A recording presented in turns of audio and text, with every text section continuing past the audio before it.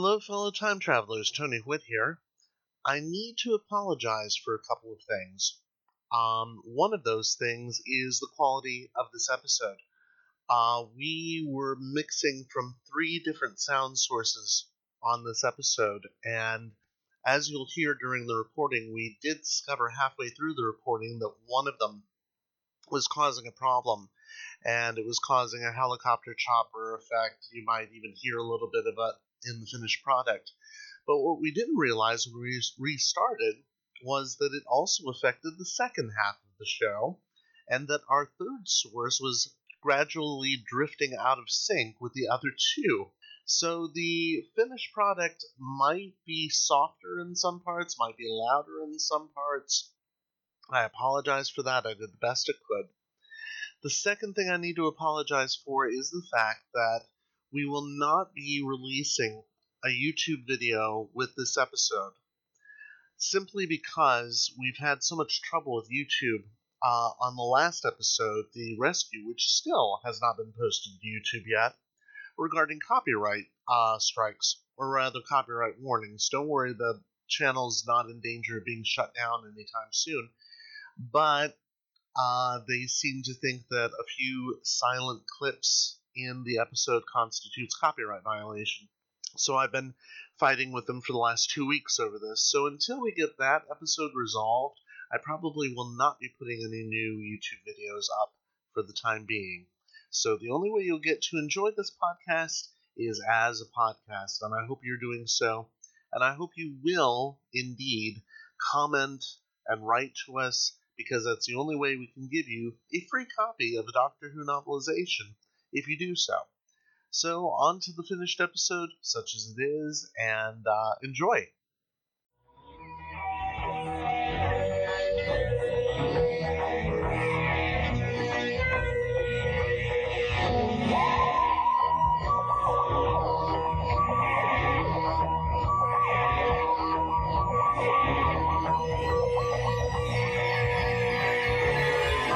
Hello, fellow time travelers, and welcome back to the Doctor Who Target Book Club, the podcast in which we undertake the Herculean task of discussing, in story order, all the Doctor Who novelizations. Get it? Hercules, Romans, yeah.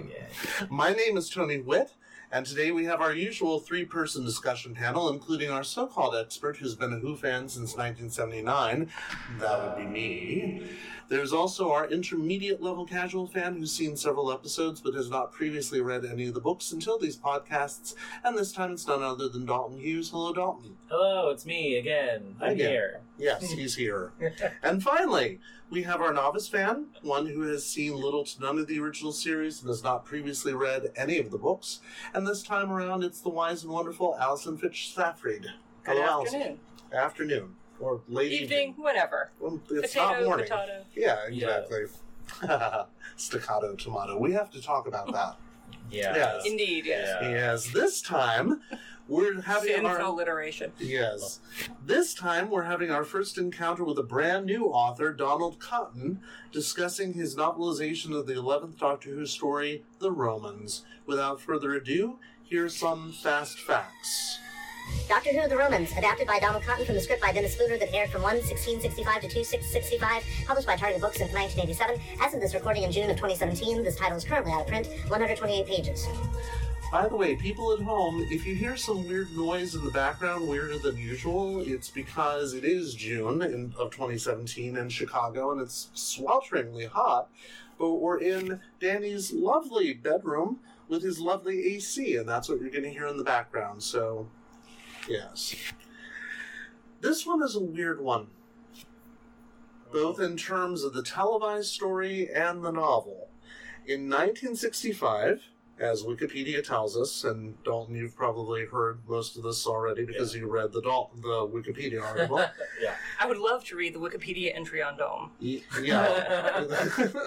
In 1965, the production team decided to add a dose of humor to the show, especially since William Hartnell had something of a background in comedy and always wanted to do more comedic business as part of it. So Dennis Spooner, who had just taken over from David Whittaker as script editor for the second season, wrote the script. The televised version has lots of comic touches that were not appreciated by audiences at the time. In fact, it got really low audience appreciation figures. Yeah, people did not like the story. Ever since then, it's gotten a reputation as being one of the best Hartnell stories. Not the best, because that's like the Aztecs. Yeah. But it's... Yeah. And the subplots with Ian and Barbara are actually much darker on screen than they are in the book, and they create a contrast to the funnier stuff that's going on screen, including the poisoning of a Roman slave played for laughs, believe it or not. I believe it, having read this. I believe it pretty easily. Yeah, I'll have to show you that scene later because it's just bizarre. Dennis Spooner was said to be a wickedly funny man, emphasis on the wicked. Yeah. And this story is actually a lot of fun to watch. Now, fast forward to 1987. Show on television is getting shorter and shorter seasons, meaning there are fewer new stories for them to novelize, which means the target range is raiding the back catalog to finally fill in the gaps, which is why almost all of the Hartnell novels we've read, with the exception of 2 so far, have been published in the 80s. Yeah. That's exactly why that happens. By 1986, Spooner was already gone. But his friend and colleague, Donald Cotton, was still very much alive, at least until 1999, and he had already novelized his own stories that were produced later in the Hartnell era, The Mythmakers and the Gunfighters. Yes, we will be getting 2 more books from this man before we're done. Since those books were well received, especially since both of them take similar risks with the story by presenting them as first-person narratives, Cotton was persuaded to novelize a story that he himself did not write, and the rest is history. Roman history, if you will. Yes. Table slap. Yes, and then the motorcycle ruins it all. This is the only one of Cotton's books, however, that was not well received by everybody. If you read fan reviews from the time, some of them say, yeah, this is funny and all, but it's not a Doctor Who book. They become that much of a purist at that point. Oh, dude. And People writing in the fan magazine? Yeah. And some people had trouble with the epistolary form because this is still the only epistolary Doctor Who novel to date. From the novelizations, I should say. Some of the jokes have also caused controversy. As a matter of fact, my dear friend Trey Corte, who may soon be joining us on this podcast at one point as an expert fan, so we'll do that at some point, asked us to address whether there's a Holocaust joke. There's a joke about a Holocaust, but it's not the Holocaust. It's not the Jewish Holocaust. It's, in fact, the heating system that the Romans used to bring heat from lava springs up, and there's a passing reference to it. Ian thinks he's misheard it because he's never heard the term before, but Barbara would know it. Except there's very little Barbara in this book. Yeah. So, Trey, just so you know, it's not necessarily a Holocaust joke. It's a joke about a Holocaust. But of course it is. 1965 and 1987. Of course it's a Holocaust joke. It's just not a joke about people dying. Yeah. It's a joke about him misunderstanding, but... Yeah, exactly. So, it's at least that. Oops. Oh no, the pages are out of order. Oh, they're thank you. Dalton Hughes just turned the page over for me to remind me that it was double-sided. It's a postmodern novel from about 20 years ago designed to be shuffleable, so you can read it in any order. Oh. I thought maybe you were trying something very avant-garde like that. No. Now I'm mixing and matching avant-garde and Are you postmodern. talking about House of Leaves? I don't remember what it's called. I haven't read it. Because House of Leaves can't be read that way, but it probably could be. No, it's not that. It's not House of Leaves. Okay. Donald Cotton. We're still talking about Donald Cotton. He himself is pretty fascinating, especially when you consider that something something he created led indirectly to Austin Powers. In 1966, he helped co-create a show called Adam Adamant, I think that's how it's pronounced, Adam Adamant Lives, which is about an Edwardian-era adventure frozen in a block of ice by his enemies in 1902 and revived in the 60s. Yeah, that sounds familiar. It lasted for about 2 seasons. It influenced and then was replaced by The Avengers, which was made by ITV, and then was used for the inspiration for the Austin Powers concept. Except there, of course, it's a guy in the 60s who gets frozen and revived in the 90s. The show was often called What Doctor Who Did Next because the executive producer and producer of Doctor Who, including Verity Lambert, the very first producer, after leaving that show, went on to do this one. So it's considered kind of, the next step in Doctor Who, even though there's no time travel in it, except for somebody who, anyway. Yeah. So let's read the blurb, shall we? Because you're going to find something interesting about this book. The blurb is written by somebody who obviously has neither seen the televised version nor read this story, read the novel. And the novel reads like it was read by somebody who never saw the televised version. Yeah. The TARDIS crew members have taken a break from their adventures and are enjoying a well-deserved rest in a luxury villa on the outskirts of Imperial Rome. But in the gory grandeur that is Rome, things don't stay quiet for long. Oh no. If the time travelers can save themselves from being sold as slaves, assassinated by classical hitmen, poisoned by the evil Locusta, no, she's not evil, thrown to the lions, maimed in the arena, and drowned in a shipwreck, they still have to face the diabolical might of the mad Emperor Nero. As if that isn't enough, they also discover that although Rome wasn't built in a day, it was burnt down in considerably less time. I actually kind of hate this blurb because it does not sell this book well. No.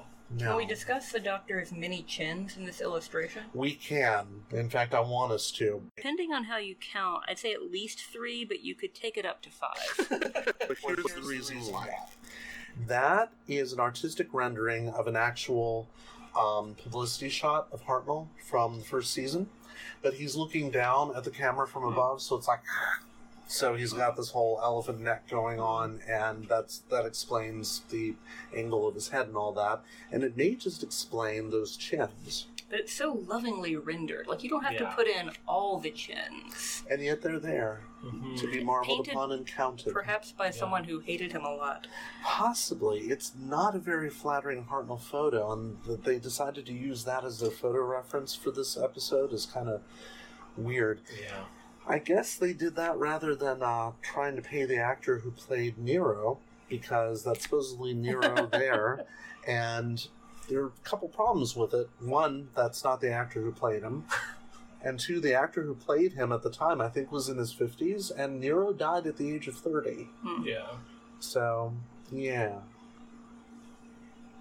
A few problems there. Otherwise, it's a perfectly serviceable cover. But like you said, like the blurb, it's not selling it at all. No. You would not think that this book is in between those covers. You would judge it harshly by its cover. You would indeed. And there's so much going on in this book that we might as well just jump right in, because holy cow, I had trouble finishing this. In fact, I got finished last night. And the reason why was because, one, I had that trip to Kansas City in between, and two, I wanted to savor it.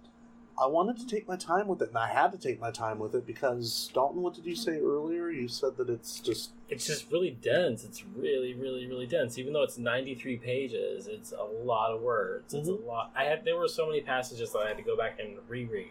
Right. To make sure that I got everything that was there. A lot of wordplay. A lot of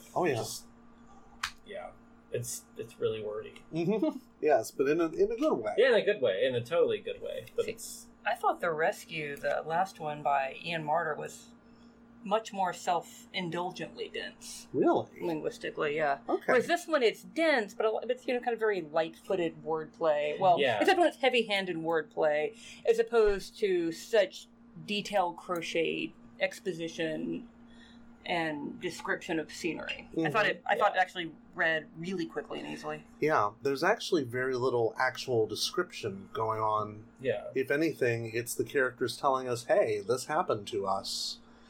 It's just unfortunate that it's so few of the characters, because we get one letter from Babs. And it's funny, though. It's a funny letter. Funny, but it's arguably the least funny of all of them. Yeah. Why would you say so? There's a problem that Charles Dickens had with all the good women being incredibly boring. It's only the villainesses who are really entertaining and have a lot of humor and personality. Yeah, it's like Popea. I don't know if that's what's going on here, if Cotton just didn't know how to write like funny, whatever he thought woman's voice should be, or that he just didn't see that in that character. Yeah. I don't know if it's a generalized gender thing, or he just didn't know how she would be funny. Yeah, and in fact, I can't even answer that because my memory of the Mythmakers and Gunfighters is so far away from me now that I can't really address whether or not he handles Vicky well in Mythmakers or whether he does Dodo well. And that's the name of the character, by the way. Dodo well in the Gunfighters. Which he describes Vicky with a lot of humor, and her, the doctor, poo-pooing how she's so hysterical and screaming all the time about things like rats crawling around and that sort of thing, and being set on fire. The guards being killed in front of her. So he can do funny descriptions, of that, where it's clearly it's not at her expense, it's at the humor at the doctor's expense, but he just doesn't know how to do funny Barbara. Yeah. And you would think maybe it's the darkness of the constant rape peril, but he does funny Ian Chesterton, who's at constant murder and torture peril. So obviously he can do quite dark humor with people being in constant danger of life and limb. But just One Piece, the least funny one, he just didn't seem comfortable with the character's voice somehow. But several of them have similar voices. Yeah, they all sound the same. Yeah, so especially with some of when he gets to alliteration, like, I would argue that only the doctor should do that, or only Ian should do that, instead of having 2 or 3 people do that.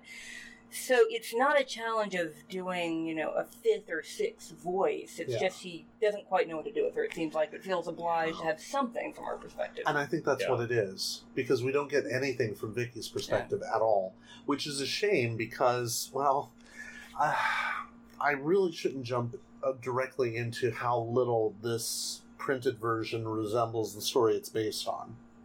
Needless to say, Vicky does not act like this in the televised version. She's not a screamer. We find that out fairly quickly. She does do the thing with Locusta, but in a different way. I was just watching the scene last night, and she's walking along with the doctor, and she says, "Oh, by the way, I may have poisoned Nero." And he says, "Oh, that's wonderful, my dear." What? And she says, "Yes, I met the palace poisoner, and she was sending a goblet of wine along to a slave girl, and I didn't want the slave girl to be poisoned, so I switched the goblets." And he said, "Oh, my dear, we've got to save him." It's very different here. Yeah, because they don't know that Vicky is with the doctor or Maximilian or Maximus or Petrulian or whatever whatever name he's going by. Exactly, so it's leading to a much funnier scene in the book, actually. Yeah, but there's very little resemblance. Vicky does not scream at any point in the televised version. She's something of a delight, in fact, and it's like, oh, that's nice. She's not a delight on the... She seems like she's constantly harping about, oh, there were rats in my bed, there were scorpions on my shoes. Yes, but it could easily have made her seem completely hysterical, and it seems more like she's reacting more understandably, while the doctor just has no understanding of what's going on around him. So it could have been a lot worse. Yeah, that's true. And of course we have to take into account that this entire book could be a set of unreliable narrators telling the story from their own perspective, making themselves sound better. Yeah. Especially the doctor. Always. So self-aggrandizing in this book. Yeah. It's so ridiculous, but fun.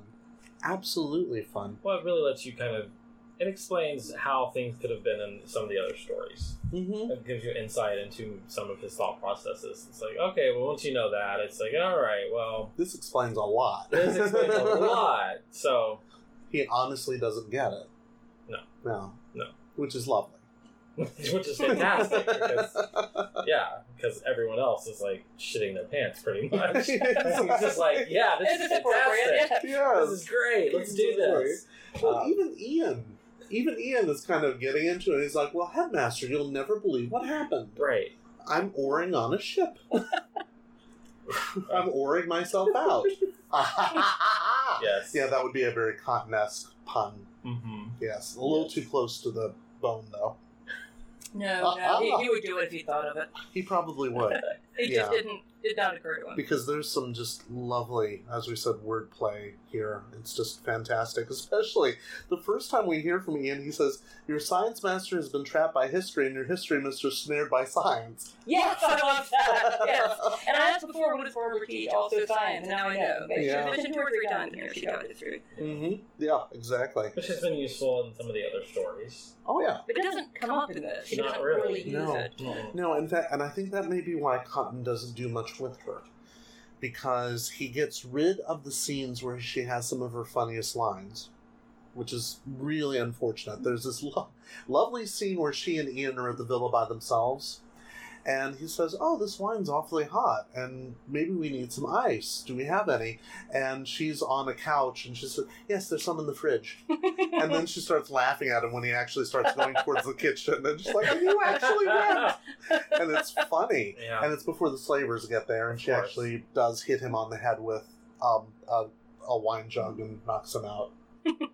Which he knows about, amazingly. I don't know how, but yeah, there's not... Apart from getting chased by Nero, there's not a lot she gets to do in this story. Mm-mm. But what she gets to do is kind of fun. It's just, there's no way to reproduce that in letters, I guess. She's just in I always mix up Benny Hinn and Benny Hill. She's in a Benny Hill montage. Yes, she's not being slain in the spirit, but she's being comedically chased around by a lecherous old man. That's exactly it. The humor in the televised version is exactly that. And it's broad. much more at her expense, and Vicky screaming is at Vicky's expense, I thought. Yeah. It's like, haha, she's probably going to be raped. What can you do? Yeah, exactly. Which is what they do with Ian as well. But... True. Yeah, every scene she's in, you expect yakety sax to be playing in the background. Yeah. And, yeah, it's very much like that. It's that same sort of broad British humor that you see in the Carry On films. It's a kind of broad British humor that I never get, because on the one hand it's incredibly juvenile, on the other hand it's not appropriate for children. Right. Yeah. So I don't ever get what feels like sexual humor pitched to 8-year-olds. I'm not sure how and why it exists. Yeah, it really obviously is I'm not strange. the audience. I thought we lost the recording for a minute, but we didn't. It just went into sleep mode. Yeah, it's weird that, especially with a book like this, because you actually get that one joke that I found a little too close to the bone, where Nero says something along the lines of, "They're so delightful, even up to the moment when they're killed, after I've had my way with them," and it's like, holy shit. Yeah. Well, so it brings us to the question of, right, can you do a comedy about Nero and not have it be incredibly tasteless? Yeah. Because, there's really not objectively that much difference between doing a Nero comedy and, say, a Pol Pot comedy, an Idi Amin comedy. Oh, God, yeah. Or the producers. But I'm convinced that the difference is whether or not the people a particular despot would all be dead by now anyway. Yeah. And this was a long time ago. This is what, like, 60-ish or something, 60, the last decade of Nero. Yeah. So those people would all be dead now anyway. 60s. But yeah, I actually wondered, all right, are they going to talk about, like, the persecution of Christians and him killing people for fun? Yep, they're definitely going to go there. So they do. And it's done for fun. Yes, in ways that, on the one hand, I didn't feel comfortable with. On the other hand, I never feel comfortable with humor about actual historical things like that, as opposed to, I don't know, Emperor so-and-so from outer space or something behaving in a similar way. And I'm wondering if that's why my friend Trey, had so much trouble with the Holocaust joke. But that's a more modern joke. Yeah, it really is. And I don't think it was meant that way in the book, but it certainly could be taken that way. Whereas the jokes about Christians, oh God, yeah. It's like, that reminds me, I need to ask Maximus if he's Christian. Well, he went to, like, really excruciating detail of, haha, the lions are so tired of eating Christians. I know, I'll roast them. Like, holy hell, this is gruesome and dark. Yes, it is. Not explicit detail, but this is a thing that actually happened. Yes, and none of it is in the televised version. I will say, I don't want to philosophize on whether or not you can ever do humor like that responsibly. I'll say it threw me out of what's otherwise a very lighthearted story. To think, now let's think about actual people's death and suffering and religious persecution. Yes. And introduce the dirge soundtrack here. Except the whole thing is. From the very start, it's all about people's deaths. Yes. Yeah. Maximus is killed on the roadside. Yes. And that kind of opens the whole... Yes, it does, yes. Yeah. And it's just strange. But we don't know that there was a portly assassin with former aspirations to the priesthood that I'd like to explore later, who went around whacking musicians who were Nero's rivals. Did we? Or is that a thing? Yeah. Is that a thing that it's not that Nero did? Had his musical rivals killed? It would not surprise me. I have not been able to find reference to that, but I have a feeling that Tacitus probably wrote something like that. Granted, they probably chose Donald Cotton probably chose the historian Tacitus as the best framing device for this, because Tacitus was probably the most virulently anti-Nero historian who was a contemporary. Because Tacitus, I think, was 9 when the Great Fire happened. So he had some living memory of it, but he was just like, that damn Nero. Yeah. And that's the concept we got. He killed a lot of people and burned down the city. I'm a whiny bunch. Yes, except he didn't. Except there's no way he could have, and we have to get into all that too.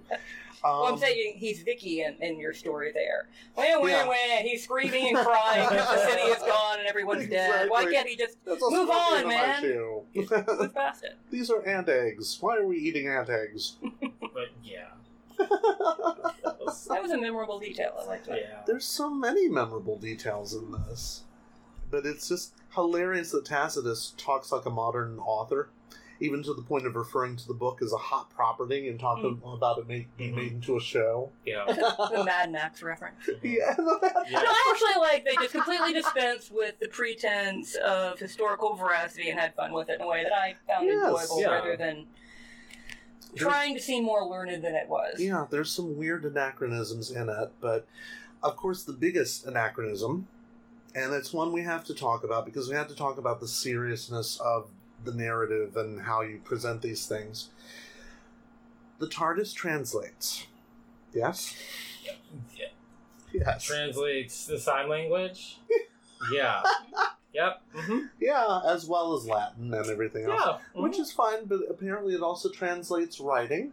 And if someone has written in that language, it stays in that language after they've left. So this journal of Ian Chesterton is perfectly legible to Tacitus before modern vernacular English has been invented, or even, I don't know, not before, but certainly not in the same form. Years off. Yeah, exactly. And the Doctor, whatever language he's writing in. Right. Yeah. Same alphabet. Circles, Gallifreyan. Yeah, sure, it looks exactly like that. Well, in the latest episode of Doctor Who, Bill goes back to Roman times. And it's the first episode where she realizes the TARDIS is translating for me. Because she says, wait a minute, how is it you're speaking English? And he says, I'm not. What's English? I'm speaking Latin. And she says, I'm not speaking Latin. And he said, you just said that in Latin. Yeah, so there's that. A friend of mine had a conversation like that with a bilingual child who was insisting in French. No, I don't speak French. We're with English-speaking parents in a French-speaking country. I think Bill's a little older. But in this case, where we have it in print, it's like, wait, are they writing it in Latin? Is the TARDIS making them write it in Latin? I mean... Be chill, man. Eventually, that's the thing. Eventually you get to that MST3K line, just to repeat to yourself, it's just a show. I should really just relax. Don't take it so serious. But it's hard to do with a book form of it. Especially an epistolary novel, because this means an epistolary novel is defined as the characters are writing their own accounts. But they're normally writing in the same language. They can't be here. So, yeah, with a multicultural, multilinguistic society. I guess.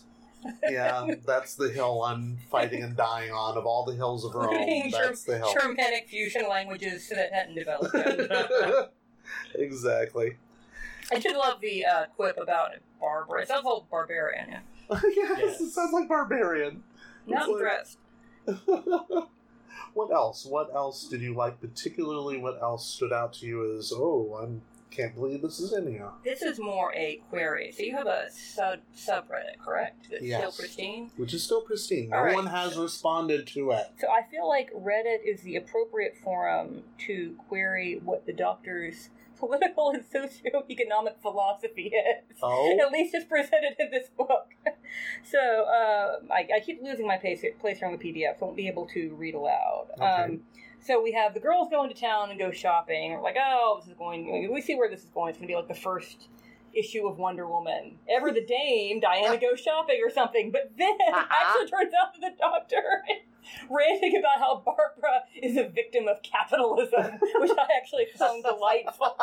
Yes, he has to wrest young, innocent Vicky away from this consumerist impulse before it destroys her. Where is that? Let's see if we can find it's in the Doctor's very first, entry extract? on his on his the second page. Yes, that's it. That's part of the reason why he says he has to take her. But he makes some kind of contemptuous remark about Ian's preoccupation with democracy and thinking it's a good thing. He'll probably turn it into a republic. There it is. It's page 16. And then, of course, at the end, we find out that the Doctor accidentally put in motion the next human flowering of democracy that will happen a few centuries later. Yes. No, I was just curious. What sort of curmudgeonly socio-political philosophy do you think he's accumulated here? That he hates democracy and capitalism, but he also hates cooperation and any sort of Does he say he hates cooperation? I think the Doctor could be considered a socialist, but an Orwellian socialist. I think he's far too cynical. You think? Because I think he believes in the spirit of humanity working together, but he also realizes that collectives take it a little too far, such as the Cybermen or the Daleks. Yeah. He knows, he has seen, or will see eventually, that happening. But yeah, I'd say you're right, that he is definitely anti-capitalist, with given how often he steals from the rich and gives to the poor. It's a very entertaining rant. Yeah. Or in the new series, he steals from ATMs all the time. It's ridiculous. It's like, this is how I get my spending money, with a sonic screwdriver. Why not? But yeah, it's weird that he's like, I had to get her away from Barbara because they spend all this money. It's ridiculous. Related to that, what do you think he expects from Nero? Because he seems kind of ignorant of Nero at first. Yeah. But then later he has this whole entertaining agenda planned about different sort of civic architecture and waterworks projects and public utilities, and he knows quite a bit about the time and era. Yes, he does. But at first, he doesn't seem to have the idea that Hero is insane and a cold-eyed killer as well. Yeah, and... So I took that to mean he doesn't care. He actually doesn't have a problem with the despot. Yeah. I don't know if it's an internal inconsistency or if he's just supposed to be that unconcerned with Nero killing for entertainment when there's so much interesting material to discuss about upcoming public works projects. That is odd. Well, I'm not sure if it's supposed to be a dark joke, I'm saying, or just an inconsistency with how much knowledge he has of Nero. It's hard to say. It really is. As a dark joke, I think it kind of works. Yeah, because if we're talking about the fact that, according to tradition, which is wrong, Nero burned down Rome specifically so that he could get rid of all the shitty old buildings and build new ones, including his beautiful palace. I like the suggestion that he was about to invent the brutalist school of architecture 2,000 years early. That's horrible, featureless concrete. Of course. And the whole idea of, of course he didn't fiddle while Rome burned because it wasn't invented yet. He used the lyre instead. Naturally. Yeah. And yet we know historically that wasn't the case, and the Doctor actually does have a line where he seems to give some sort of, what's the word I'm looking for? He gives some sort of doubt about that. He says, well, it may or may not be true that this is the case. And the televised version, I swear to God, the televised version presents it as fact. He sees his plans burning and he says, the flame is so pretty. And the Doctor realizes, I may have just given him the idea to burn Rome. Oh my God. Was it known then, though, that he had not actually burned Rome? It was not known by producers at the BBC, apparently not. And I think Dennis Spooner honestly didn't care, because Dennis Spooner's like, this is just going to be fun. We're going to make this fun. It's just silly. We'll kill a slave on screen and have him die comically, and... Yeah. Well, it won't be the last. I think that would be a good gag. And something to keep in mind with the Doctor is, when in Rome. Mm-hmm. You did that on purpose, didn't you? Yeah. With great relish and no remorse. But it's true. I mean, he even brings up the fact that the Doctor may be altering history without knowing it, while still thinking that he's not altering history. Yes. So he's kind of hands off when dealing with Nero, but also you have all these deaths in your wake. happening because of this bumbling assassin. Yes. And then the televised version, he gives Vicky the rough side of his tongue and says, well, we can't change history. Right. We can't let Nero be poisoned no matter what he does. We've got to save him. And she says, well, what about the slave girl? And it's like, the hell with the slave girl. He doesn't say that. Right. But it might as well be. But it also brings up the idea of, like, if you are in the past, your actions may be the actual actions that cause history to happen the way it happens. Right. And so paradox has become... Yes. Yeah. And the televised version presents it very much as if the Doctor was directly responsible for the burning of Rome. Yeah. Here, not so much, but it's still kind of... I thought it was pretty strong. Really? Yeah. Okay. He drops the burning documents down the sewer where there's a methane pocket. Yes. Yeah, he totally starts the fire. I love that. He starts it burning. It's I thought that was very funny. Yes. That was one of the parts where I just laughed out loud because I'd forgotten all about it. Yeah. Because that character... The postscript says he did it, doesn't it? Does it? Oh, I will inspect. It's kind of difficult to read that postscript because...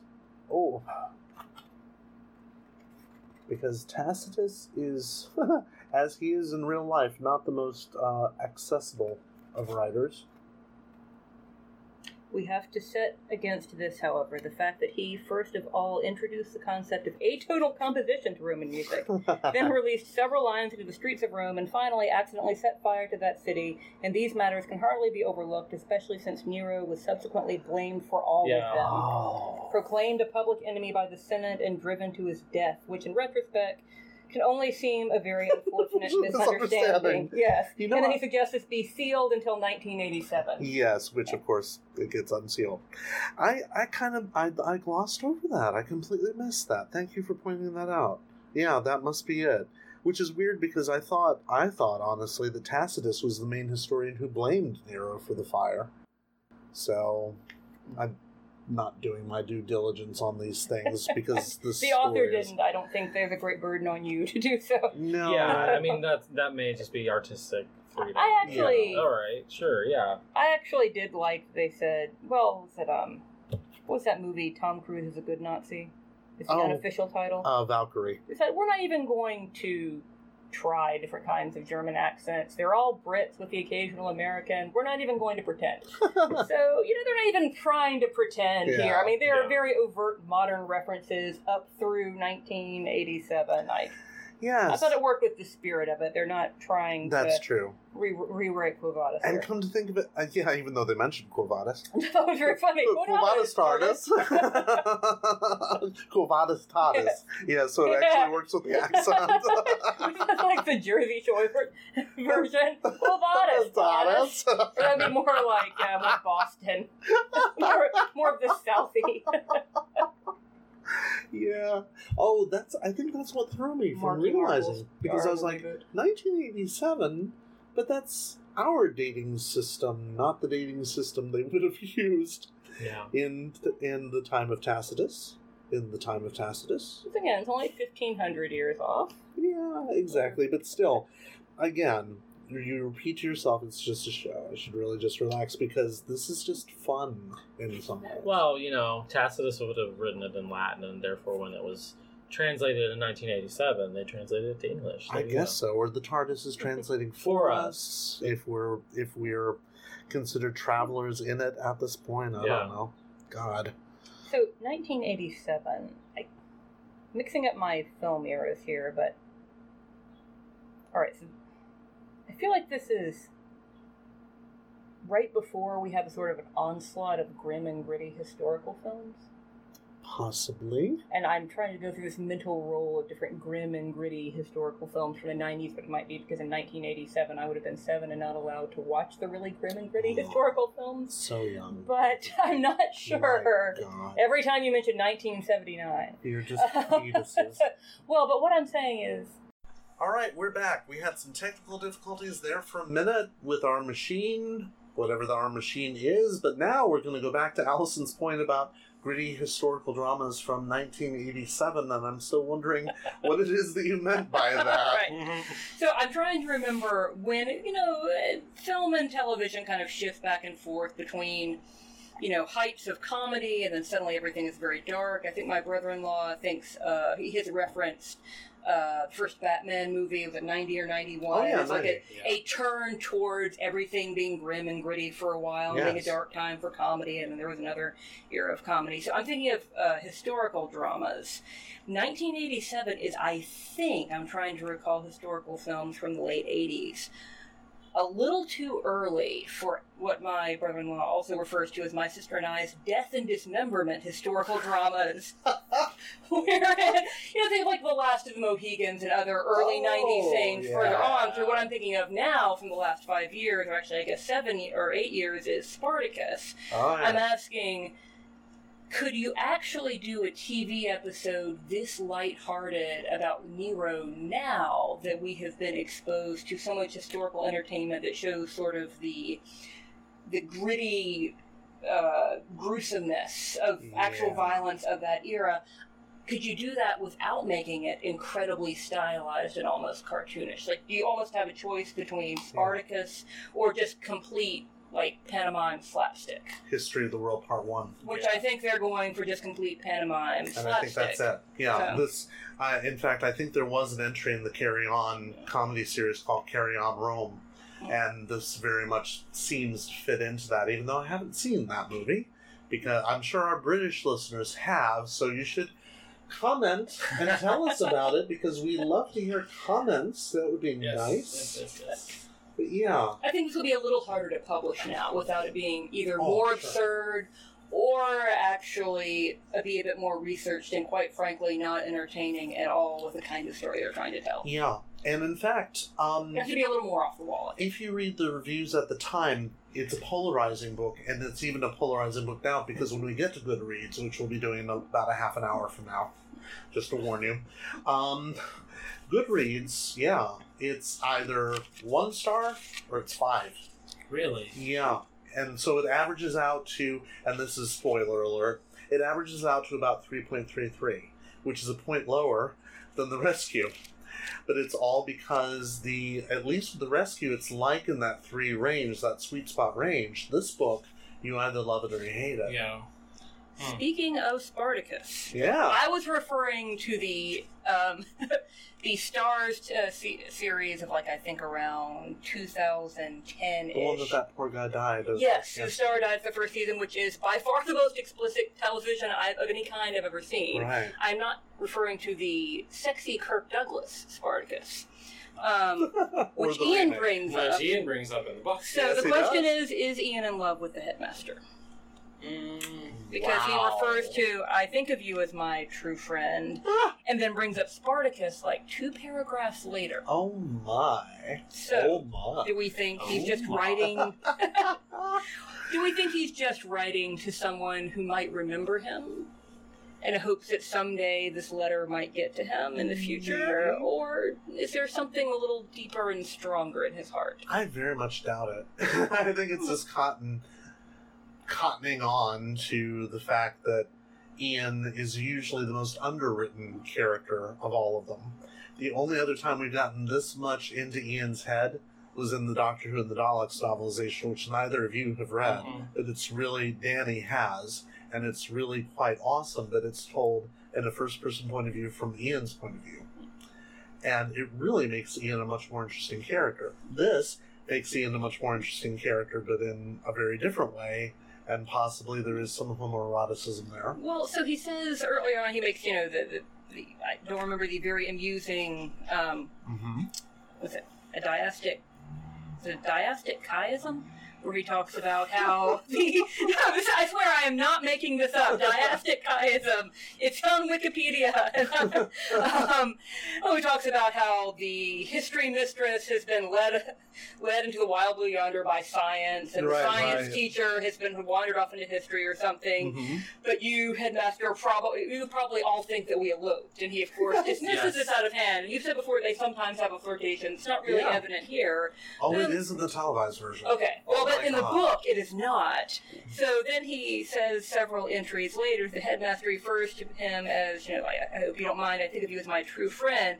By the way, do you like gladiator movies? So, yes, I am reading a lot in, but I don't think it's A complete invention on my part. Probably not. In fact, I would say there's probably some argument for that. I don't know a lot about Donald Cotton's personal life. However... It would probably be more of a joke at Ian's expense, I think, than a serious development of character. I think so, too. Yeah. And I think he's probably doing the same thing that Ian Marter does, which is trying to slip in as much as he can. Yeah. Because there's a lot that's slipped into this book. Oh my goodness. Some very adult references. So let's talk about that. For example, that was my golden one. Okay. Do you like gladiator movies? What movies. What off-color references stood out to you? I'm having trouble recalling specifics right now, so if you have anything in mind. Well, I can go into my notes. I noticed that Cotton seems to have the same lack of disregard about having Ian say damnable, which is a good deal bit gentler than goddamn, but still, you see that some of that stuff's going on. Let me just look through my notes here now that I know that these are two-sided pages rather than one-sided. I love the fact that the Doctor has gotten Ian's name wrong so often that he's even doubting whether his last name is his last name. It is hilarious. And it's a gloss on a joke in the televised version where the Doctor says something about, well, see to it, Chesterfield. And Barbara says, Chesterton. And the Doctor says, oh, my boy, she's calling you. It's hilarious. But it's not in this version, obviously. There's so much that's not in this version. I thought, Poppea's banging half the Praetorians was pretty entertaining. Yes, that is not. Obviously, that's not in the televised version. The historical Poppeia is it's not explicit. No, it's not. But she's just very concerned about personnel. Yeah. And morale. Well, when one of her appointments doesn't show up, she's like, "Oh, let me go get that other guy. Yes. He was nice last time. Let's get him." And the reason why her appointment doesn't show up is because he's been killed. Yes, exactly. And she's more upset about the fact that she's missing out on his javelin, or his assegai, than she is in the fact that the guy has been killed, assassinated. You know, I don't know. It's just which actually kind of works for a Roman empress. Yeah, it does. And her little hi ho one. Hi ho. About staff. Hi ho. Yes. Such is life. Hi ho. How can this is the life of a poor innocent Roman empress. Hi ho, even though she has this really strong working relationship with the poisoner in the palace. Yes. And even talks about passing the chalice on cold winter nights. Our games of passing the chalice. We're so accustomed to this game, yes. Yes, we've done this so often that it's our bear. Did I catch it correctly? Does the person that they poison evaporate into steam? Is that right? So how does that play out on the episode on screen? I assume the technology was not good enough. What happens is the Doctor saves Nero and says, don't drink that, it's been poisoned. And Nero, who knows that Vicky is part of the Doctor's party, has his arm around Vicky and he says, oh, if I could only get my hands on the person who put this poison in my drink. And Vicky's like, glances at his hand, is like, well, you do. And then when they leave, Nero gives it to his aide and says, here, drink this. And the guy drinks it and then looks at him and falls over, and Nero says, oh, he was right. And that's the end of the scene. It's very different here, especially with Vicky doing the wink and saying, Vinny, Vinny, Vicky. Yes! That might have been the highlight of the whole thing. Oh, I love that moment. I wish that had been on screen. It's almost as good as Vicky saying, you know, I may have poisoned Nero. I did like Vicky's whole prediction. Yes, poison art. And the character Lucrusta. I did not see it coming that she was the assassin's mother. I didn't either. And I've read this book before. I picked up on it in the second or third letter he wrote. I was like, it was obvious he was going to be someone, but I didn't think that. Well, the weird thing about that assassin, that character, let me see if I can explain this. The character who tries to kill the Doctor is a mute in the original. Okay. Yeah, and he gets thrown out the window, and we never see him again. But the Doctor has walked into a conspiracy, which apparently this Ascaris is part of, and so Cotton has given Ascaris a lot more to do, even to the point of just, making him basically the piss boy, to use the imagery of History of the World Part 1. That he can't catch a break. Which even totally at the very worked end. for me. Yes, his mother his sells him every down the appearance river. was delightful, I thought. Yes, his mother sells him down the sewer, basically. But yeah, it's hilarious that the Cotton has linked those two characters and made Locusta much more of a hag than she is on screen. Locusta doesn't come to a nice end on screen because Poppaea blames her for trying to poison the wrong person and has her taken away by the Praetorian Guard. So you figure, oh, she's been killed. Wow, yeah. Which is a shame, really. But here she lives to a ripe old age and is writing her memoirs, like, The Poisoner Remembers. Yes. It's got that late 80s pretentious memoir title to it, which I think is brilliant. But yeah, she tries to make Vicky her apprentice. So before there was X Factor, what sort of musical contest show might there have been in 1987 that they were taking off when they referred to the show that Nero had better win, even if it requires him to assassinate the other contestants? I don't know that there was one in Britain, but here we had Star Search. Yeah, so I'm wondering, British listeners, if you exist out there, because I don't know if you do. If you weren't completely put off by Tony's Scottish references 2 episodes ago. Oh, yeah, but that's all water under the bridge. Okay. But, That shuffling of papers you hear was another complaint being filed. Yeah, exactly. Yeah, let us know, because I honestly don't know. I don't know that there was one. I was very entertained by that. Yeah, it is entertaining, as is, and I see you're looking at it, his Ode to Barbara. An Ode to Barbara. Yes, He anticipates Jim Gaffigan routines by 20 years. In praise of Barbara. Good. And Tempest Toss. Excellent. I love his comments on his own poetry in parentheses and italics, indicated they are whispered. Yes. It is just hilarious, especially since all those other names that he trots out are not Roman names, and they're not necessarily not English. They wouldn't have called them English at that point. Londinium names either. It's just so strange that. But yeah, you just dive into this book and you're like, there are anachronisms everywhere, and I don't give a damn. Yes. It's just embrace it. Mm-hmm. It's that kind of a book. It really is that kind of the book, especially Ascaris, because Ascaris's idiom is modern day London, 1980, circa 1987.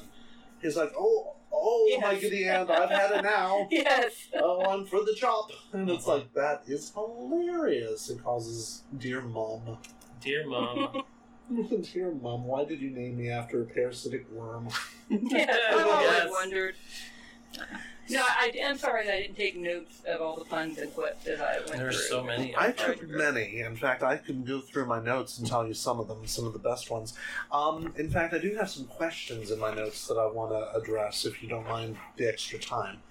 One of them being, of all the TARDIS crew, it's somehow hardest to believe that Ian would keep a journal. It's not a journal, it's a letter to the headmaster. Yes. Yeah, which is hilarious in and of itself, and that he's an expert at the darts club, which means he's perfect with the javelin. Which is just too funny. Yeah, stuff like that. And the fact that Cotton really is like, I know teenagers are reading this book, but I really don't care. I'm going to use these puns that all use these wonderful vocab words you never hear anywhere else. Which I would argue he should have confined to just Ian or probably just the Doctor. Yes. He shouldn't have 3 or 4 different characters doing it. Agreed. Because this is absolutely the sort of thing I aspired to write as a teenager, and I would have been over the moon to have had this book at that time. In 1987 through roughly 2000. Yeah, I think I read it much later in my I probably read it in the late 90s, to be honest. I didn't read it when it came out, but I mean, words like prurient, scurrility, amanuensis. The Doctor you can see trotting out words like that, but Ian has a few things like that too. What else? And I'll cut out and it looks like it's doing perfectly fine now, so whatever that problem was, I will fix the first part. Is this the second episode that Vicky appears in? Yeah. It's her second story. And that's something that's kind of sad, really, because Vicky is going to get a lot more attention from Donald Cotton in The Mythmakers, which is her last story. So he'll be writing the novelization of her last story. She doesn't get a lot of attention here. Is it more or less in the episode? She gets a little more to do in the episode. And you get a little more for character because it's like, oh, by the way, I think I just poisoned Miro. It's just said in this very offhand tone, and that whole thing of the laying on of hands and such. But yeah. Oh, it specifically says in my notes, ask Allison what she thinks of this doctor since he's much more of an asshole than in previous books. No, he's an asshole in all these books. Really? I think it's completely consistent with what I've... This is the fourth one I've read. Mm-hmm. Started with Planet of Giant Dicks. And then... What is that book even called for real? Planet of Giants. Yes. And I actually asked, is the doctor supposed to be dickish? And you assured me that he was indeed. He was indeed dickish. And then... the next one was also Dix. It was, refresh my memory. Dalek Invasion of Earth. Yes. When I asked if the doctor was supposed to be not dickish, but just outright misanthropic. And then the last one, The Escape, I asked if he was supposed to actually not care if Ian dies horribly in front of him so long as his coat is not harmed. Right, and the answer is yeah. So by this time I found it really entertaining. Actually, I thought that the doctor's misanthropic tendencies were more off-putting in the previous books, whereas here the joke's more at his expense, I thought. Yeah. I thought it worked a lot more comedically here than before, wherein he was almost off-putting as a protagonist. He wasn't quite the magnificent bastard, he was just a jerk, whereas here he's much more entertaining as a magnificent bastard. It's like Mr. TV tropes. Yes, he is, kinda. And I thought of Inspector Clouseau. Yeah. Yeah, being attacked by Cato and then later by Dreyfus. Yeah, just totally missing out at every chance of impending doom. Just barely getting out of the way. It's like, well, tries to save Ascaris and ends up putting the lions into the Colosseum. So when one takes different kinds of personality tests, there's always some sort of axis on the line along the lines of people-oriented versus task-oriented, and it's supposed to be properly feminine to be people-oriented, and I'm not. I'm always on the side of doesn't care if people live or die, which I think is unfair. Right. Anyway, I thought this was more of a humorous take on the Doctor is task-oriented. He has an agenda. He needs to get through these 16 items with Nero, and I thought it was a much more consistent characterization of he is task-oriented. He's interested in the task-oriented, he's interested in the adventure as opposed to the Doctor's an ass, which is what I got before. Yeah, so. I could see that. I do find also that they do play up his egomania a little bit to the point that, for instance, you get that whole thing with unreliable narration and something called dramatic irony, which I think you know about.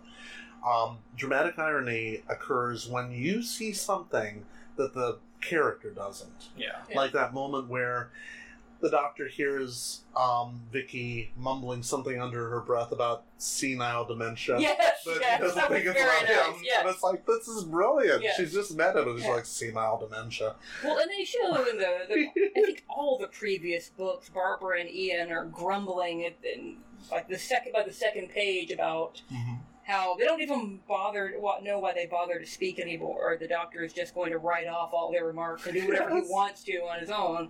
But it's kind of funny, but it's kind of a downer, and you wonder why they all hate each other so much and continue to travel together. I guess they're just stuck together. Whereas this was a lot more fun, I thought. Yeah, I agree. And the televised version also makes you realize kind of why they travel together, though.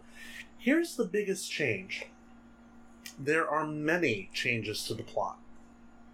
The biggest change is this. In the televised version, the Doctor and Vicky go off to Rome. Barbara and Ian end up in Rome. They keep missing each other. Barbara and Ian eventually escape and make it back to the villa just before the Doctor and Vicky come back. And the Doctor says, oh my God, you've just been sitting here lying about, bone weary all this time? You're just lazy? Look at you, we need to get going. And they've just gotten back from these harrowing adventures. Here, they're all back together by the end in the most hilarious way. And it's like, when I read that, I was like, oh my lord, this doesn't happen on screen at all. I like this version, but I also like the televised version, that it's a bit like reading The Shining by Stephen King, and then watching the excellent movie by Kubrick. It's like they are not the same story. Same characters, same basic situations, not the same story at all. Both brilliant in their own way. Yeah.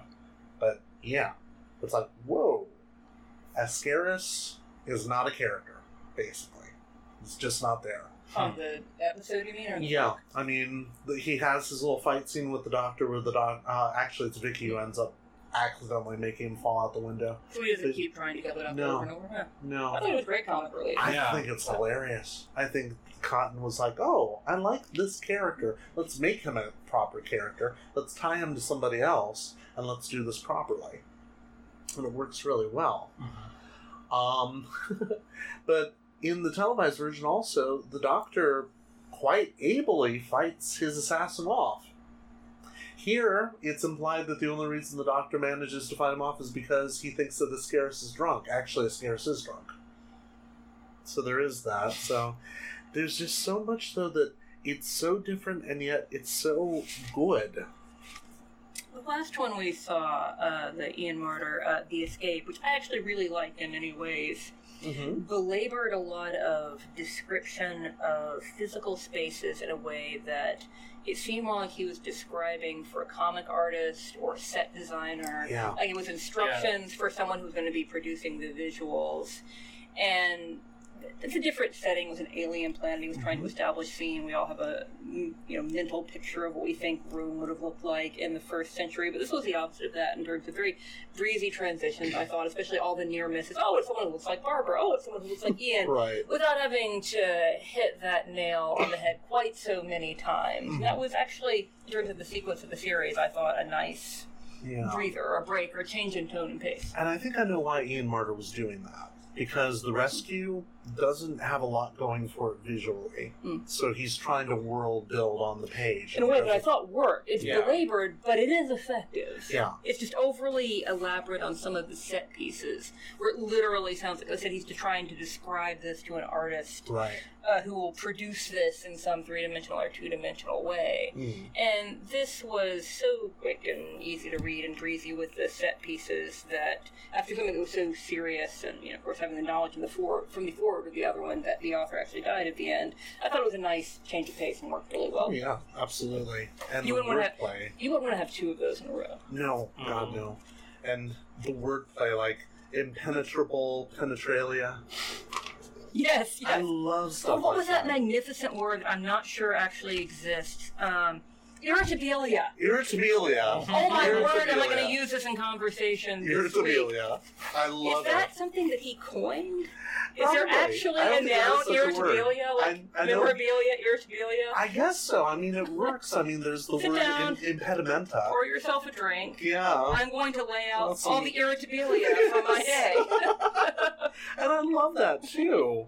And I think, It was just fake Latin, is that the joke? Yeah, I think that's it. And there's a lot of that. I mean, it's like Nero saying, ask Juvenal how he's doing with the Juvenalia. Yes. He hates that. Yes. And talking about Locusta. But he didn't invent the word Juvenalia. No, exactly. Or talking about Locusta Locusta and saying with her as a friend, one hardly needs an enema. The descriptivist, not a prescriptivist. And even the Doctor gets in on it with the whole, he made off with the loot. Yes. I do like yes. And that explains the joke. Yes, for like 2 paragraphs. For 2 paragraphs. Which would not have been understood in that sense. Oh, my God. It's just so fun. I do like the objective impassivity of Delos. It's like, look, it's nothing personal. They're going to pay my expenses. I have to off you. Right. I will try to be quick, but please hold still. Oh, that it's not character. personal. It's business. Yeah. That character of Delos is so much better in the book because on screen he's just a foil for Ian and he helps him out and it's like, just a boring character. Whereas here he's like, I really can't stand you, but it's nothing personal. I just want to get out of here and only one of us can get out and since, I'm going to get out, you need to die. And it's like, that's brilliant. Yeah. That works beautifully well. Carry on both Ben-Hur and what's that movie where the 2 prisoners are handcuffed together? I don't know. You know what I'm talking about? No. You know that movie from more than 30 years ago where the two prisoners are handcuffed? And it's a drama. Just because it's from 30 years ago doesn't mean I know it. Even though I'm no, it was alive then. It might involve Robert Redford. I don't recall. It was a drama where two prisoners who don't like each other have to learn to work together. I think it's from around this time period. Okay. I think that they are making fun of that because instead of learning to truly understand one another and rely on one another and trust one another, one was like, yeah, I'm sorry, I'm probably going to have to kill you. It's nothing personal. I've got an expenses paid trip back home if I do it. It might be. This Listeners? is highly Googleable. I apologize for not doing so in advance. That's fine. Listeners, you should let us know if you think this is indeed something that we need to know about. Yeah, the relations between Delos and Ian are much warmer on screen than here, but I love how they are on here. And that Ian says things like staccato tomato. Yes. And calls himself the Stinks tutor, which I had to think about for a minute. Well, it almost seems like this whole time Ian has been drug along by the doctor, and now he's just being dragged along by this other character. Yes. He's not in control at all. No. And he's just like, no. All right, okay. But he's so much more entertaining in talking about it here than he ever would have been on screen or even in the other books. I apologize. They're making fun of the Defiant ones, and it's 1958. The Defiant That's ones. much. I think there's an 80s remake. I could be wrong about that. I think you're right. I think you're right. And I want to do just a few more of the best lines in this book, like Poppaea trying to threaten Locusta and saying, you need to do this if you know it's good for you. And Locusta saying, knowing what was bad for people was what made us yes. It's the second Monsters, Inc. movie. There's a poster on the wall that says, auditions today, do your worst. Exactly. Or I'm trying to cure my arthritis, and I'm taking a look at the side effects because who knows? I might be able to use them for poison. Yes. Doing my worst is what I do. Brilliant. Yes, the whole scene was very good. Well, once again, it's the evil women who are funny and have a lot of personality. It's the Dickens problem, whereas Barbara and Vicky, it could be a lot worse, but it could be a lot better. There are two moments in that Barbara letter that I'm just mystified by. The one is the MS at the end. Okay, I had no idea what that meant. I tried Googling it. I couldn't find it. It is M/S. I thought it was Ms. It's not that. I could not find any sort of thing about sign-offs for letters. So some kind of abbreviation like RE for regarding. Yeah, I found something that said master-slave, and it's like, that couldn't be it, could it? She's addressing him as the master to her slave because she is. And then there's this brilliant line, which I cannot figure out for the life of me. And by the way, I've been an English teacher for what, over 25 years now? 1958. Oh, thank you. Oh, you shit, you. And she says, you keep inviting me back. Somehow I do. I am fully cognizant of that suppurating septicemia of the so-called soul which invests your festering facade with the dropsical dross of all possible nostrils. Yes, that's a bit self-indulgent. Yes, that's Barbara talking to Nero, and I'm like, what the hell is she saying? Well, there? It was not consistent with how she spoke before. No, well, none of it is, but it's like, I really wanted to like it. That's where you're supposed to, kill your babies in writing. Yeah. Take out the things you wrote that you think are really cute, but don't actually work for that character. Yeah, and I think that probably would have helped. I actually would have preferred to have seen nothing of Barbara in this book than have that, because that didn't ring true for me. Something else that doesn't ring true. Actually, no, it rings perfectly fine because they completely changed the arc of the Doctor's musical talents. Instead of writing this thing called thermodynamic functions, which sounds dreadful, and he thinks it's brilliant, the Doctor has no musical talent whatsoever. So when he has the dinner where he has to have the performance for Nero, he talks about playing the sort of music that only those with the keenest sense of musical taste can actually hear. And then he proceeds to strum his lyre without hitting the strings. So it's very much an Emperor's New Clothes moment, which is brilliant on screen. It's brilliant. It doesn't happen at all here. No. I like that as a running gag. Yeah. So that sort of like, what's it? episode of Voyager where the Doctor meets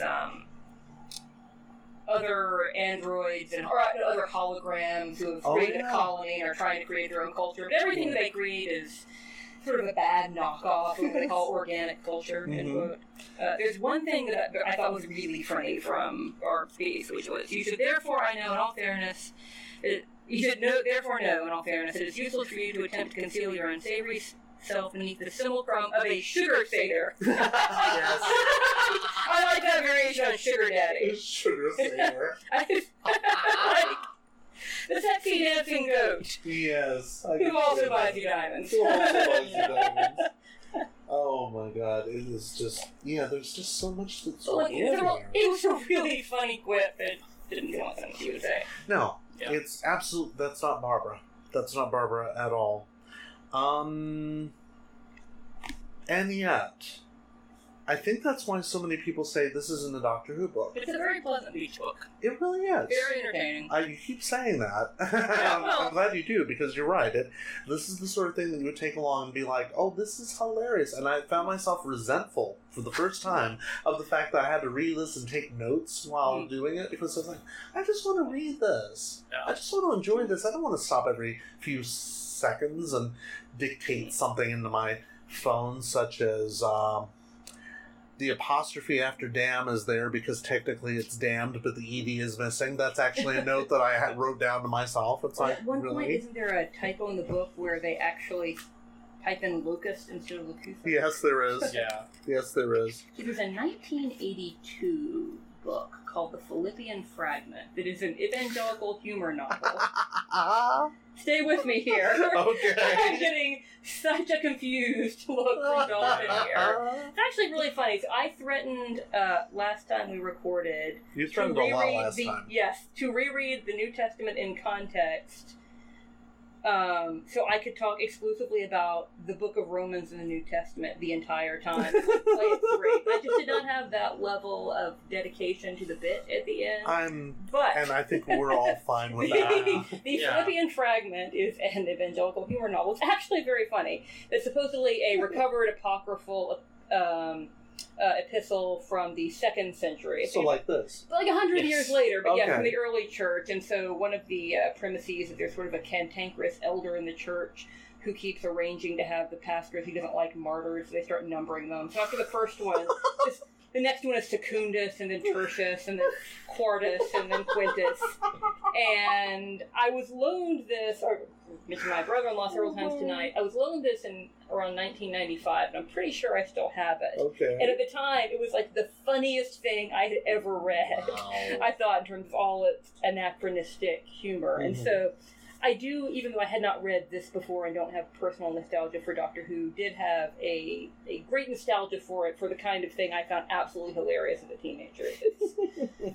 Yeah, I can see that. Biasing me towards it, so. I could absolutely see that. Only Cotton could get away with anachronisms like sawmills and puns like this inverted comma. I missed that. Yeah. The British refer to quotation marks as inverted commas. Oh. And Popea says that she's very awake, and she says that the only thing that brings an end to this inverted comma, and I was like, I looked at that, I was like, oh my lord. I would never have gotten that in 1987. One time when the Doctor refers to them being on vacation, that seemed weirdly American to me. Yeah, and he does. And it's strange, too, because they never really tell you exactly why they're there. But I thought they were broken down. They're not. Okay. Because, remember I told you to remember the ending of the rescue, the TARDIS is on a literal cliffhanger and it falls off a cliff. Mm-hmm. It's at the bottom of a cliff and it's covered with... And it's weird that Ian's kind of checking up on it and that it's been covered with leaves because, even as the Doctor points out, it can take off from any position. But the Doctor here characterizes it as taking a brief sabbatical while the heat is on, which seems to be a reference to the Time Lords coming after him, which is nice, because I would be upset if he referred to himself as a Time Lord in first person. I'm not upset by him making oblique reference to he's on the run from something. So why should he not refer to himself that way at this point? It just seems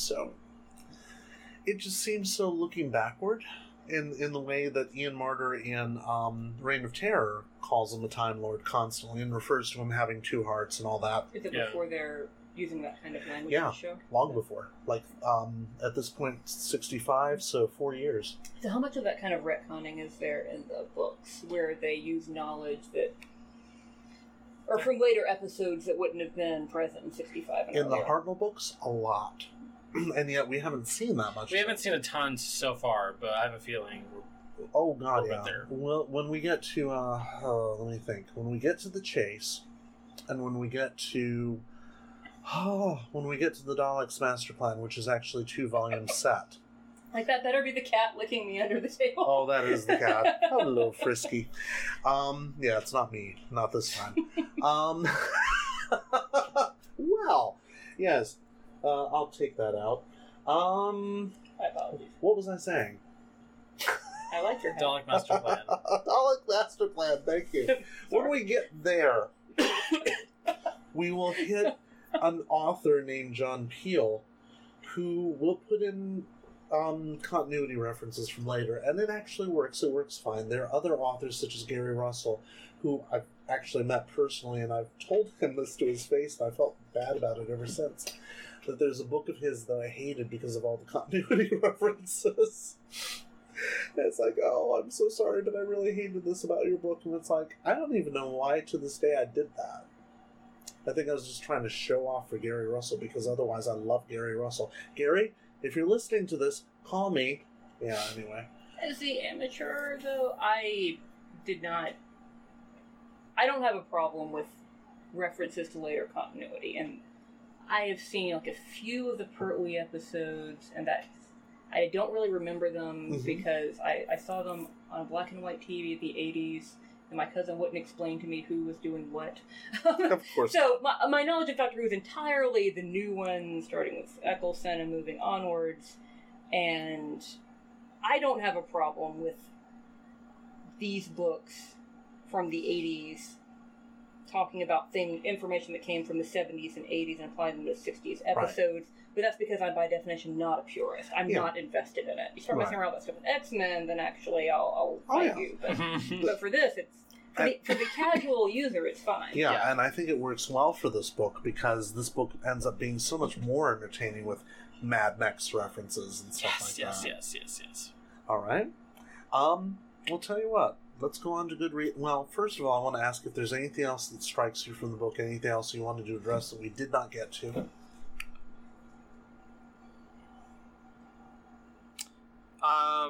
I liked the part about the Venus de Milo.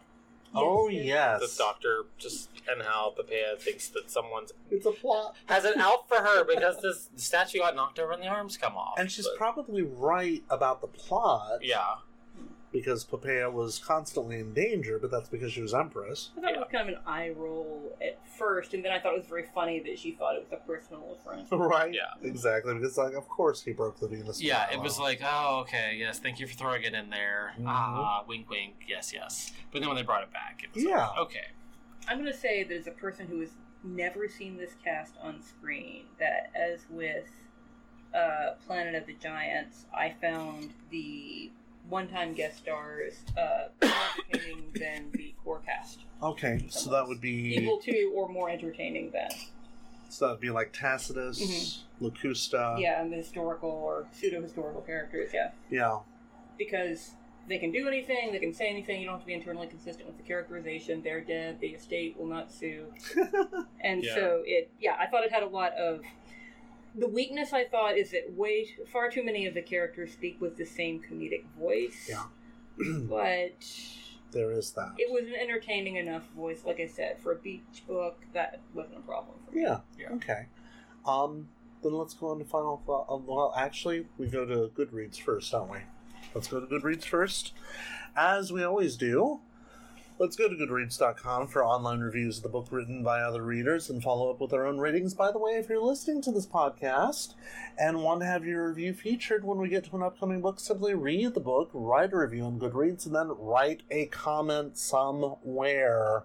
Tell us what the doctor's socioeconomic philosophy is. Yeah, someone needs to do that. For crying out loud, or Reddit. Or even better, tell us what M/S means. I'm desperate to know this. And not in a Craigslist sense. Yeah. It's a more innocent time. You may just get your review read out loud here. You're like man for sloth is what people Man for sloth, I'm sure. The average rating for this story out of 5 stars is 3.33, just a tad lower than The Rescue. Here are some sample reviews. Ronald, who gives it 3 stars, says, I found this book in a box when I was cleaning in the garage. I'm not sure why I saved the book, but I decided to give it a read. While I'm sure this Doctor Who adventure made for great TV, the book version of this adventure was a rather disorganized read. The story is told from discovered historical documents and diary entries. This taints the story drastically from one character's point of view to the other. Taints, I tell you. Taints it. Taints it. It's tainted. Unclean. It's tainted. It's got a taint on it. This point of view might have been interesting one time. It's the Doctor's taint. But I found it very annoying in this case. I kept it family friendly. I'm sorry, I'm no longer interested in family friendly. Fuck family friendly. The characters are all ignorant of their surroundings, very opinionated, and for the most part totally delusional as to what is happening around them. It was a bit annoying, while I'm sure the writer of the book was trying to be amusing. Do not get me wrong, the book is amusing. You just said he was trying. And a very, very fast short read. Usually that's your line. The book is so short that any problems can be overlooked simply because you will be done so quickly. Then why did you only give it 4 stars? And yet this review is not. We're still going at it. Yeah. 1 star was given by Stephen, saying, I didn't even like reading Bram Stoker's Dracula because of the journal format, which was completely inappropriate for a horror novel. Blasphemy. How dare you. It's hard to capture excitement when someone is hurriedly jotting down their thoughts before they get killed by a vampire. I'll give them that. There was one point at which Ian was actually jotting his thoughts while chained up to the wall, and I was like, yeah, that's hard to visualize. Yeah. While The Romans is not at the horror suspense level, it definitely detracts from the normal Who narrative, having the story boil down to scraps of journal entries. Even more confounding, the narratives are found by Tacitus, a Roman scholar, so the Doctor, who is cautious about leaving traces of himself behind lest the Time Lords track him down, just randomly leaves a pile of documents that proves his existence as a traveler of time and space. Seems a little suspect to me. Characterization was flawed. Was not impressed. Wah. Goodness. Lighten up. I don't like the genre. Says whiny boy. Goodness. Book in genre I do not enjoy was not enjoyable to me. Film at 11. Wow. We have drunk heavily of the wine. That's fine because it is the Romans after all. And finally... Not that heavily. No, that's true. Not that. I would have been annoyed even if I was still sober. I made this recipe. It called for beef. I put in pork. It called for heavy cream. I put in soy milk. It's terrible. Never make this recipe. Finally.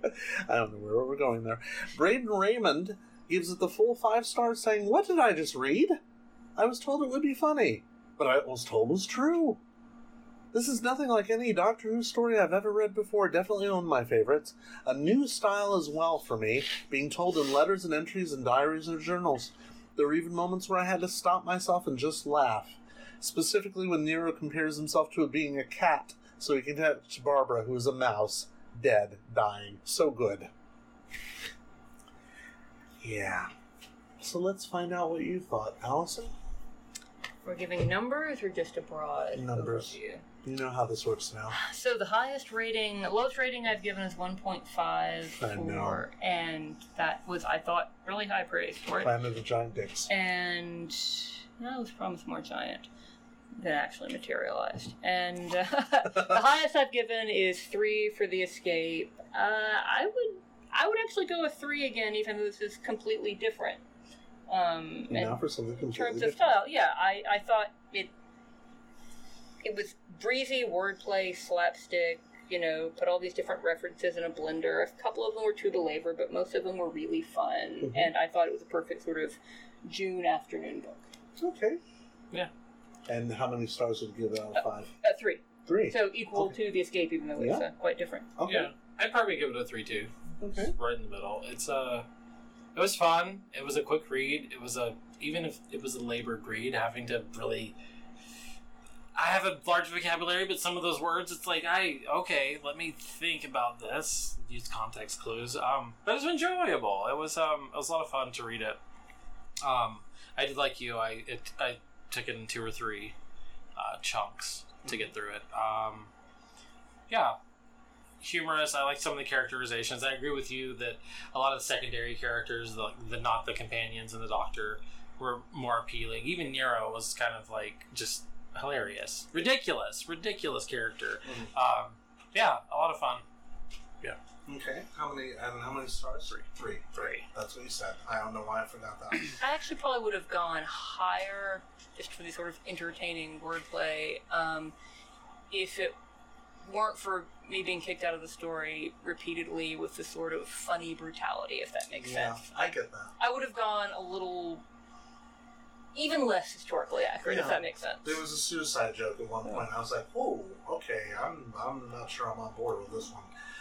However, not that you can't do those, but either it should have been much darker overall, or just omitted a few of those extra ones. But I don't want to be that guy who just didn't like the genre and so gave it a poor review because he was having a bad day. I really don't like that guy. I'm not going to be that guy because I would give this a 4.5 out of 5. It's not perfect. There are certain things that make this very less than perfect. The fact that it does not cleave so closely to the televised story is not one of them, because I have a fondness for the Romans. I have much more of a fondness for this book because it improves upon the humor. The humor in the Romans is somewhat forced, the televised version. Here, it's not forced. Donald Cotton has an immensely satisfying sense of humor, and all the changes that he makes here are well worth the admission price. Is he making fun of the original? Like I said, I haven't seen the original, but is he lampooning the episode? I think he's actually doing that. I think he's doing a spoof of a spoof, and it's well-intentioned, and it's a good one. The weird thing is, he's also spoofing a script written by somebody other than him, because he writes The Mythmakers and The Gunfighters, which we will get to. They're both Hartnell stories, and they're both played for laughs. And they are also hilarious. But he also improves upon his own scripts.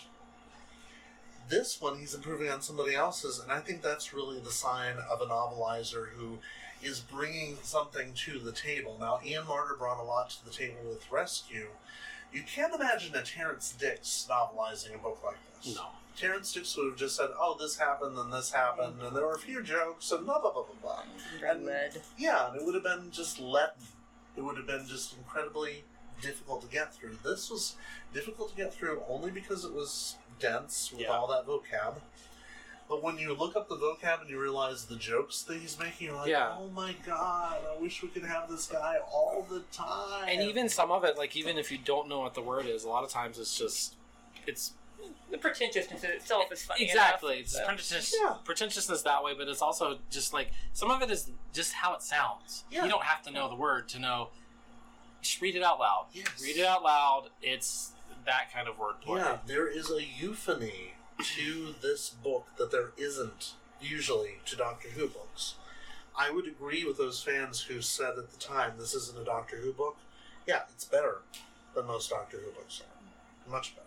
So, 4.5. There we are. All right, well, thank you guys. And thank you, fellow time travelers, for giving us your valuable time, so much of it. I apologize for the technical difficulties in the middle. We will figure them out. Next time we go back to the 60s for one of the 3 novelizations that were written in the 60s with the Zarbi. That wasn't the name of the original story. Yeah, we'll get there. With a Z or an X? With a Z. And it is the one Doctor Who book that refers to the title character as Doctor Who. All the way fucking through. Yeah. In the meantime... Even I know not to do that. I know. You should know by now. In the meantime, if you liked what you've heard here, like us on Facebook at Dr. Who TARDIS Book Club Podcast, all in one word with no spaces. You can also visit our subreddit at www.reddit.com/r/dwtarget.bc. DWTargetBC. Sorry about that. Too much wine. If you add a comment on Facebook or on our subreddit or even on SoundCloud or on YouTube, just comment, period. Just comment anywhere. Text me, email me, write me, snail mail me, this call plea me. is going to come back to bite you in unpleasant ways. I know it is. Anything? Really? Any comment? If you think there's something we've missed here, or you just want to tell us you like us and want to be interested in our next Target book giveaway, I may not actually be giving away that copy of the War Games anymore because somebody commented on Facebook early today, and I may just send it off to them. You'll get something. The remainder of this bottle of wine is at least 4 tablespoons. No. Possibly 5. I'm not giving up the wine. Also, feel free to watch our videos and give us a thumbs up or comment on YouTube. We are at youtube.com/user/emperor.videos. As of this recording, the rescue video is still not up because of copyright dings. It will be up around the same time as the video for this one. Follow us on Twitter, we're at DWTargetBC, or subscribe to us via the podcast provider of your choice. We're on iTunes, SoundCloud, Stitcher, TuneIn, and intermittently on Podbean. If all else fails, email us at dwtargetbc@gmail.com. Thank you very much for listening and enjoy your travels. Bye-bye. Bye.